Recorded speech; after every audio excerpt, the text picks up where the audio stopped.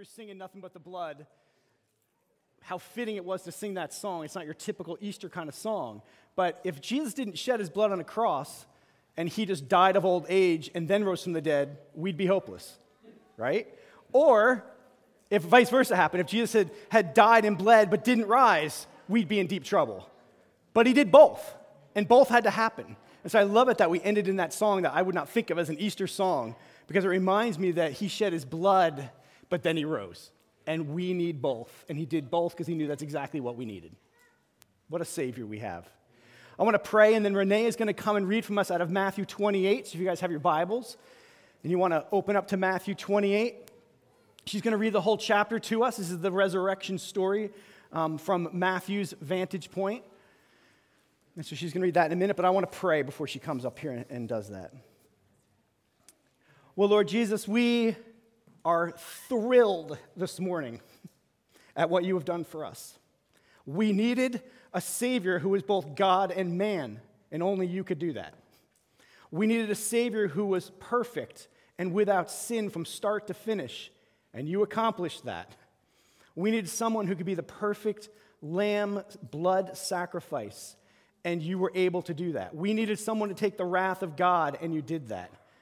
We needed someone who would rise from the dead so that we could have the hope of rising from the dead, and you did that. We need a high priest who's sitting in heaven declaring our innocence night and day, and you're doing that.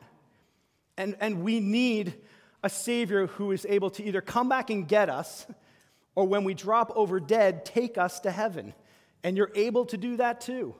You are the perfect God-man.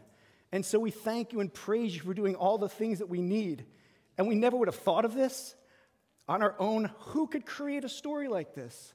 No one. So thank you, Jesus. Thank you for what you've done for us. And then thank you for communicating it to us in your word. So that this morning we're not guessing. We're not flipping coins. How do you think we get to heaven? And somebody else, how do you think? And we're guessing. We can know for certain this morning, even from this one chapter, how we can get right with God and get to heaven. And so help us. Give us fresh faith this morning to receive a familiar story as supremely unique, as one of a kind. There is no other story like this. And so help us, Lord, to believe it and to savor it and to love it. And help us to act each day in accordance with what this story, the truth that this story contains. So fill our hearts with faith. Even as Renee reads, God, your precious word to us, fill our hearts with joy and faith, I pray. In Jesus' name, amen. Amen.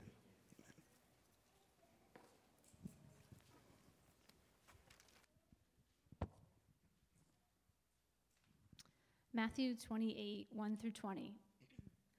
Now, after the Sabbath, toward the dawn of the first day of the week, Mary Magdalene and the other Mary went to see the tomb. And behold, there was a great earthquake, for an angel of the Lord descended from heaven and came and rolled back the stone and sat on it. His appearance was like lightning, and his clothing white as snow. And for fear of him, the guards trembled and became like dead men. But the angel said to the women, "Do not be afraid, for I know that you seek Jesus who was crucified.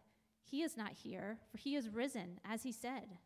Come, see the place where he lay. Then go quickly and tell his disciples that he has risen from the dead, and behold, he is going before you to Galilee. There you will see him. See, I have told you."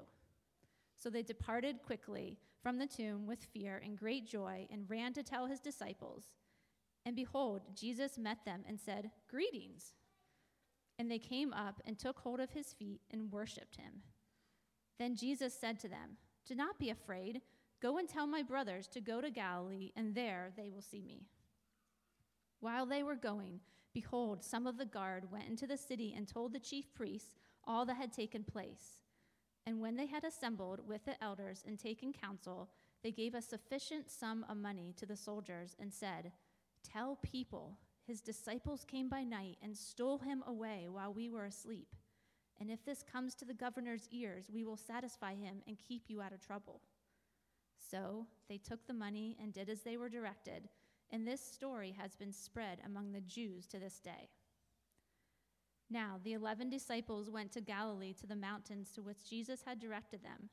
And when they saw him, they worshipped him, but some doubted. And Jesus came and said to them, "All authority in heaven and on earth has been given to me. Go therefore and make disciples of all nations, baptizing them in the name of the Father and of the Son and of the Holy Spirit, teaching them to observe all that I have commanded you. And behold, I am with you always to the end of the age." This is the word of the Lord.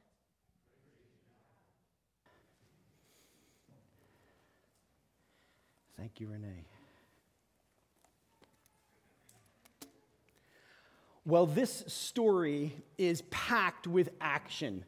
We've got earthquakes, we've got angels descending from heaven, monster stones being rolled away, empty tombs, dead men walking. We've got fear and trembling, guards passing out, women running in fear with great joy, bribery, corrupt government cover-ups, and an unstoppable mission.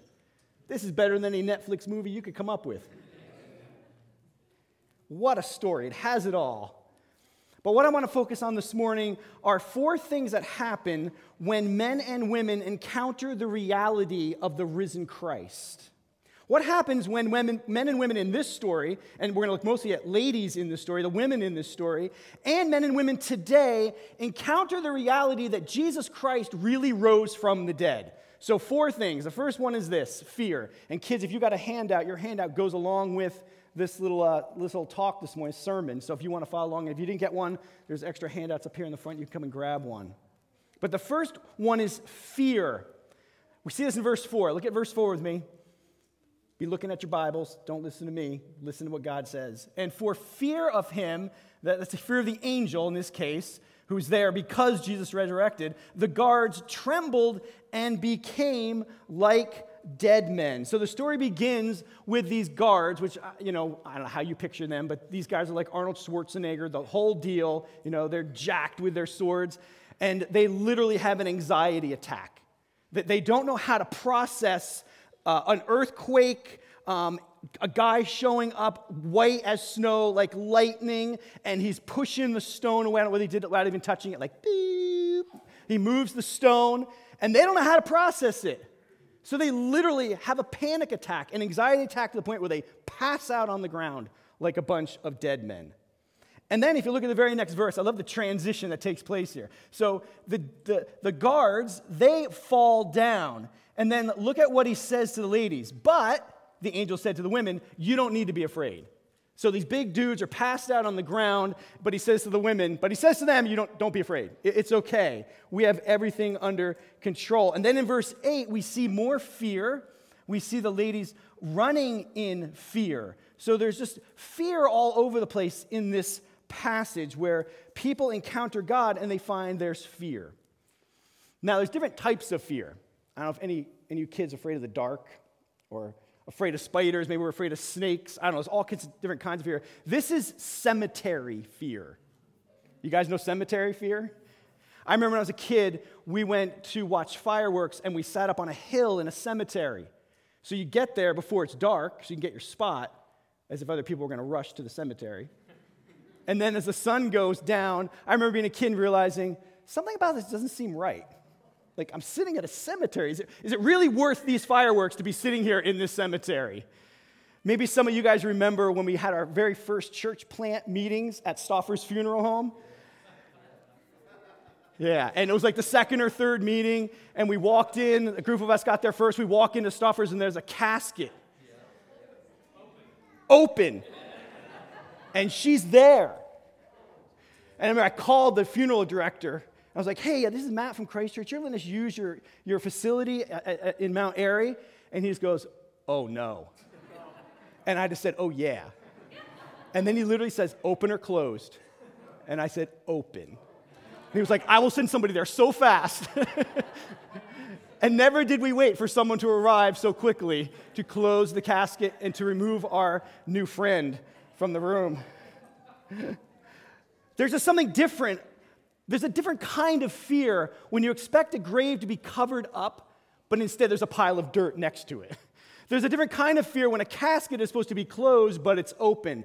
There's a different kind of fear when a grave is supposed to be sealed shut, but it isn't. And that is the fear they're experiencing. It's the fear due to the fact that the tomb was supposed to be occupied, is now found empty, which means someone is walking around that's not supposed to be. There are certain things you can expect to be true in life, right? Things you stay constant and predictable, things you can count on, and one of them is that dead people stay dead.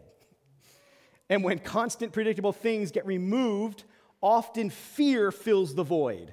I want to be in control, and this is how things are supposed to go, and this is how things always go, and they're not. And then fear and panic can take their place. I think that's what's happening here in this story. And just to make sure that the reader knows exactly what is happening, Matthew lets us in on the words of the angels to Mary and Mary. No question about what's happening here. Look at what he says in verse 6. This is the angel's words. Just in case we wonder, like something else took place, he clears it all up for us.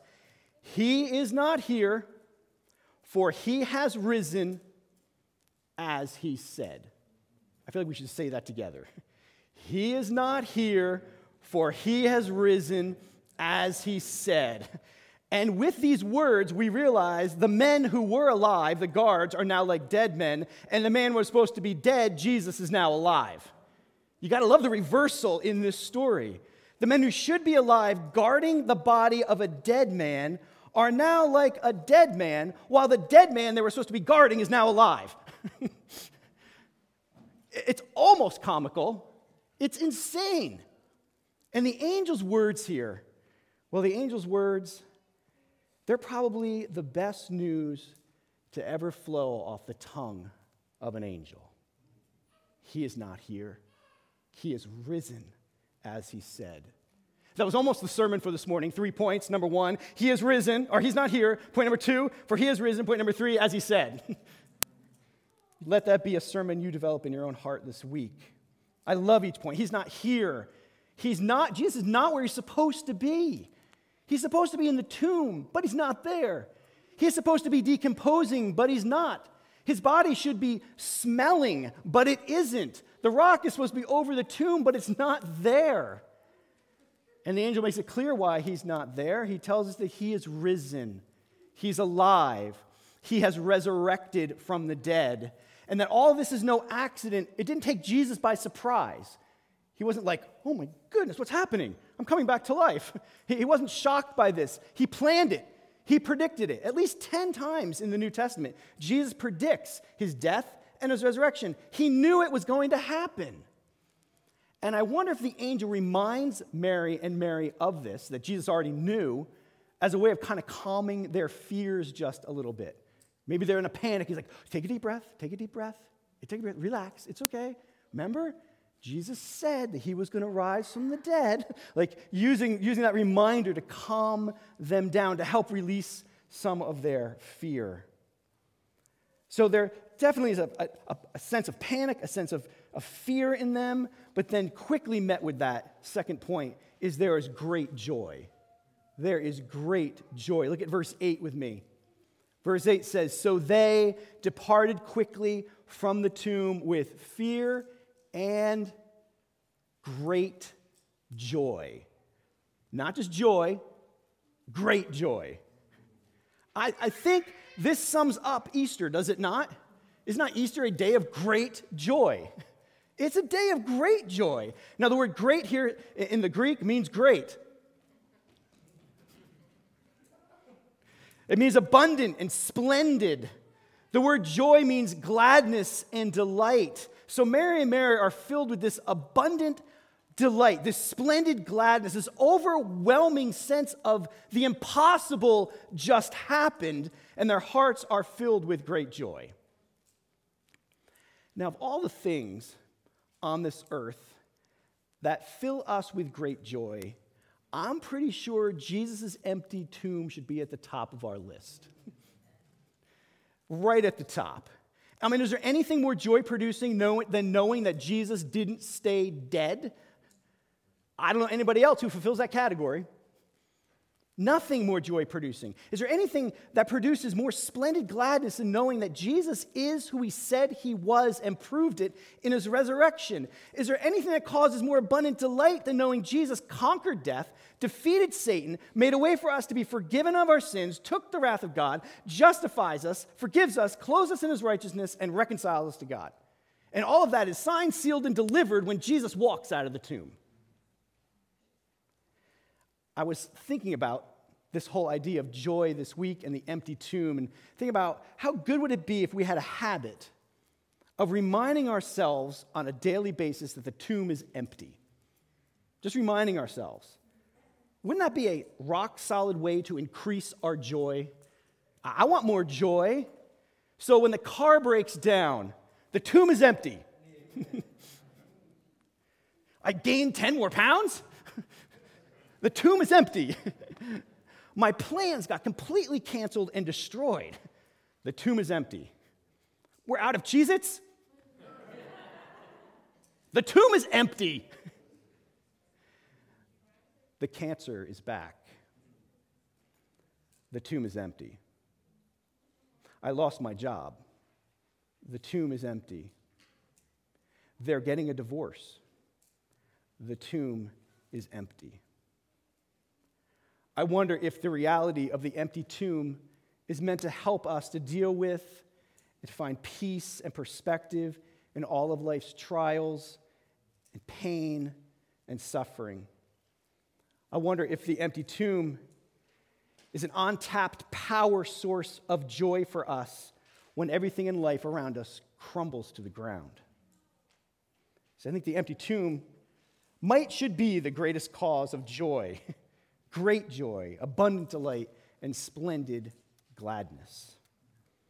So Mary and Mary have some fear going on that Jesus and the angel seek to neutralize. Then they find themselves filled with great joy, and then we find in verse 7, they begin to worship. There seems to be just a natural progression here, right? They go from this astounding fear over, oh my goodness, Jesus rose, to wow, great joy, to falling down low. Look what it says in verse 9. And behold, Jesus met them and said, "Greetings," and they came up and took hold of his feet and worshiped him. Now, we have studied the word worship as a church, so we know that does not mean that Mary pulled out a guitar and sang melody while the second Mary grabbed her tambourine and sang harmony. We know that there's not even one verse in the whole Bible that connects worship and singing, not even one. Every time the word worship is used, either someone is slitting the throat of an animal as a blood sacrifice, or someone is face down on the ground before God, which is fitting because the word worship literally means to prostrate oneself, to get on your knees and touch your forehead to the ground. And here we find just another example of this, as Mary and Mary are wrapping their arms around his feet and worshiping him.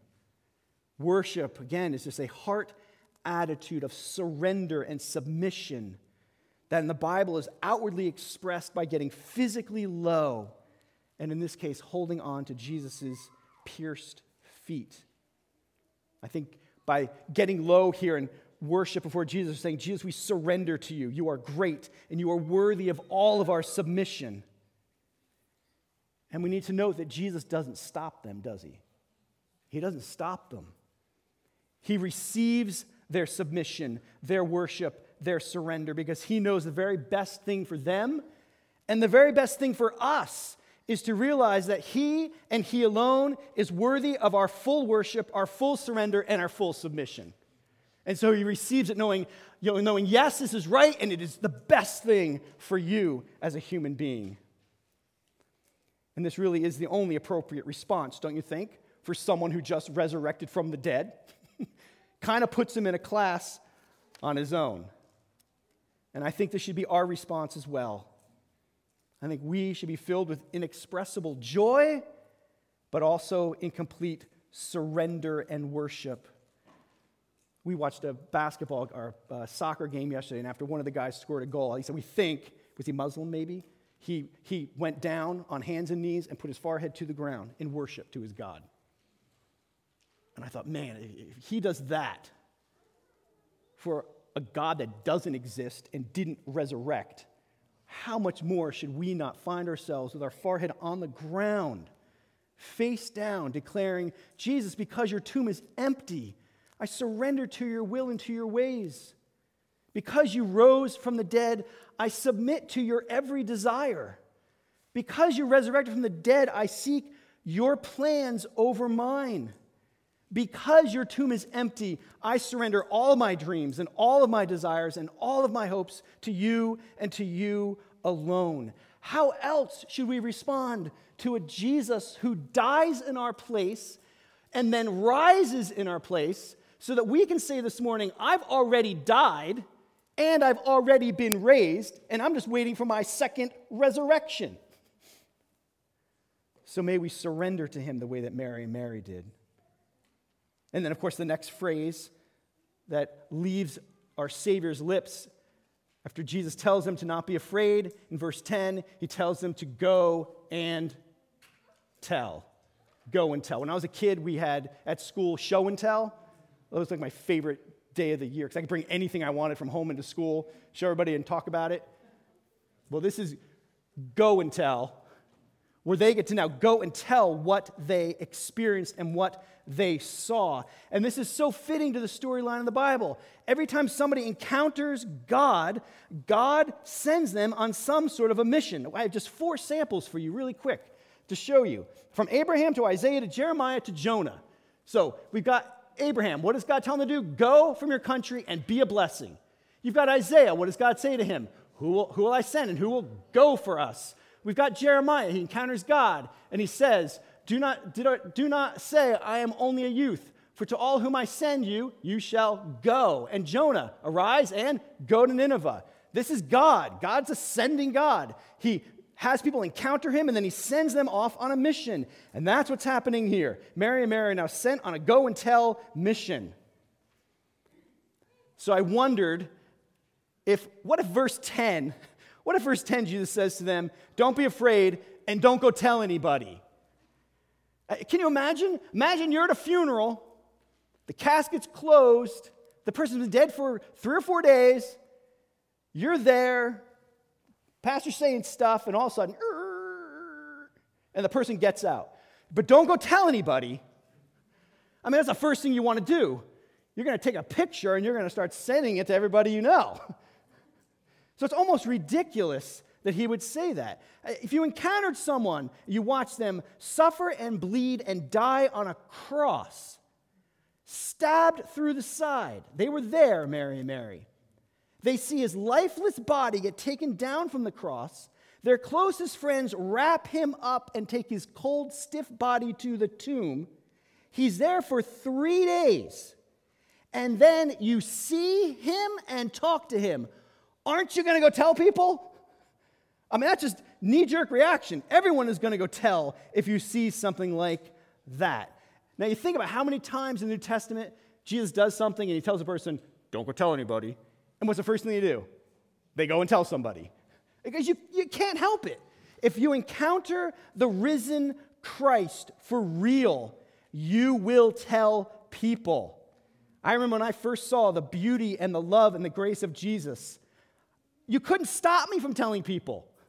Maybe you were that way. Maybe you remember what that was like. Like, people have to know, and so I want to tell people. And so we go and we tell, and we find ourselves joining Mary and Mary, going and telling people that Christ is risen. There are some things I think that we just can't keep to ourselves. And I think the more that we really believe and love and treasure the reality that Jesus rose from the dead, the harder it will be to not talk about it. Yet, we'll kind of finish up the story here. While Mary and Mary ran off on their go and tell mission, we know there's another group of people plotting their own go and tell mission, right? And according to verse 15, that go and tell mission is still being spread among the Jews.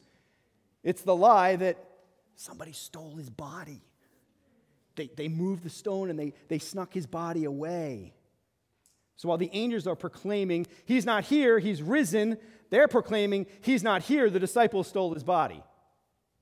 So 2 things are happening simultaneously. And if you notice these men, I mean, Sorry, when I read this and get into it, it's almost laughable. These men, look who they are. These are, in verses 11 to 15, the people who are plotting this plan to tell everybody somebody stole the body. We've got guards, chief priests, elders, soldiers, governors. We got all these people with great authority, all the authority in Rome.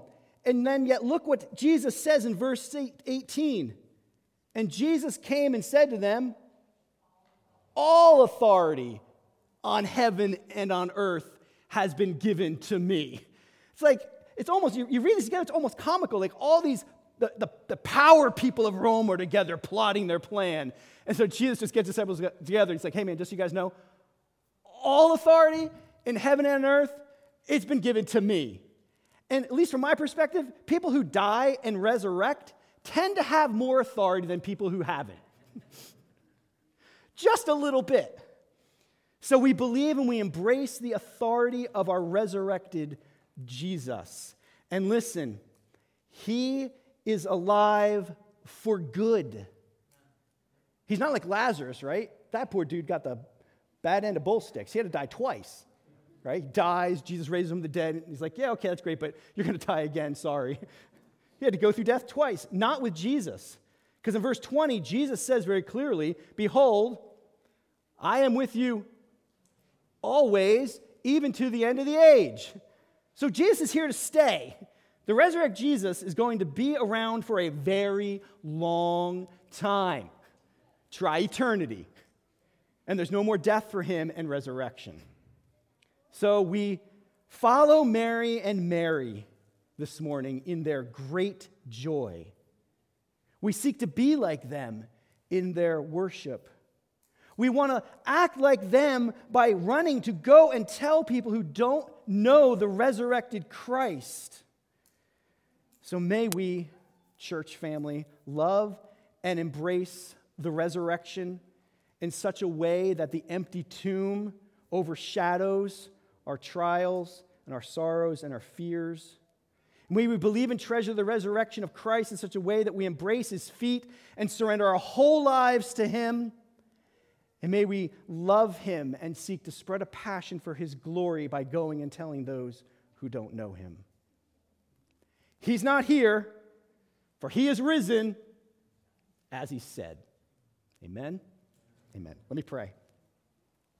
Lord Jesus, what an incredible story. And we thank you that this was not a story written by man and then produced on Netflix. This is for real. This is history. This is true. And Jesus, we believe it with all of our hearts this morning, that you came, born of a virgin, lived flawlessly, sacrificed your life for our sins, bore the Father's wrath, died, remained in a tomb for 3 days, and then rose from the dead. And what hope that brings us this morning, because we all know that one day we will die. We will die. Every second that goes by, I'm a second closer to dying. So I need a Savior. I need the hope of Jesus' resurrection to know that I am going to not stay dead. And so, Jesus, we thank you. Thank you for doing it, and then thank you for recording it in your word so that we know you are the risen Christ. And we surrender to you this morning. Lord Jesus, we not only believe that you are the risen Christ, but we love you for it, and we want to live for you because of it. You are great, and you're worthy of all of our time and our emotions and our money and our houses and our cars and our food. You're worthy of everything we have and everything we are. And so this morning we declare our surrender to you. And Jesus, it's so good to surrender to you because you're so kind and loving and merciful. And so we ask you, Holy Spirit, for any in this room that are not born again, we pray that your Spirit would do what only you can do. For any of my friends in this room whose faith is just weak or tired or skeptical, pray, God, for fresh faith this morning. Fresh faith that you are who you said you are, and that your word fully supports it, and that it was preserved for thousands of years for us on this Easter morning in 2021. And Father, for those in this room whose faith is strong and vibrant, I just pray for an increased filling of your Spirit to go and tell. An increase in joy for all of us, please. Give us joy that no matter what happens to us this afternoon or tomorrow, if we forgot to turn the crock pot on and the ham isn't cooked, may we say the tomb is empty. Whatever happens this day and tomorrow, may we celebrate with joy that the tomb is empty, because nothing can change that. And so help us, I pray. Help us to celebrate with joy appropriately for what you have done for us and for who you are. In Jesus' name, amen.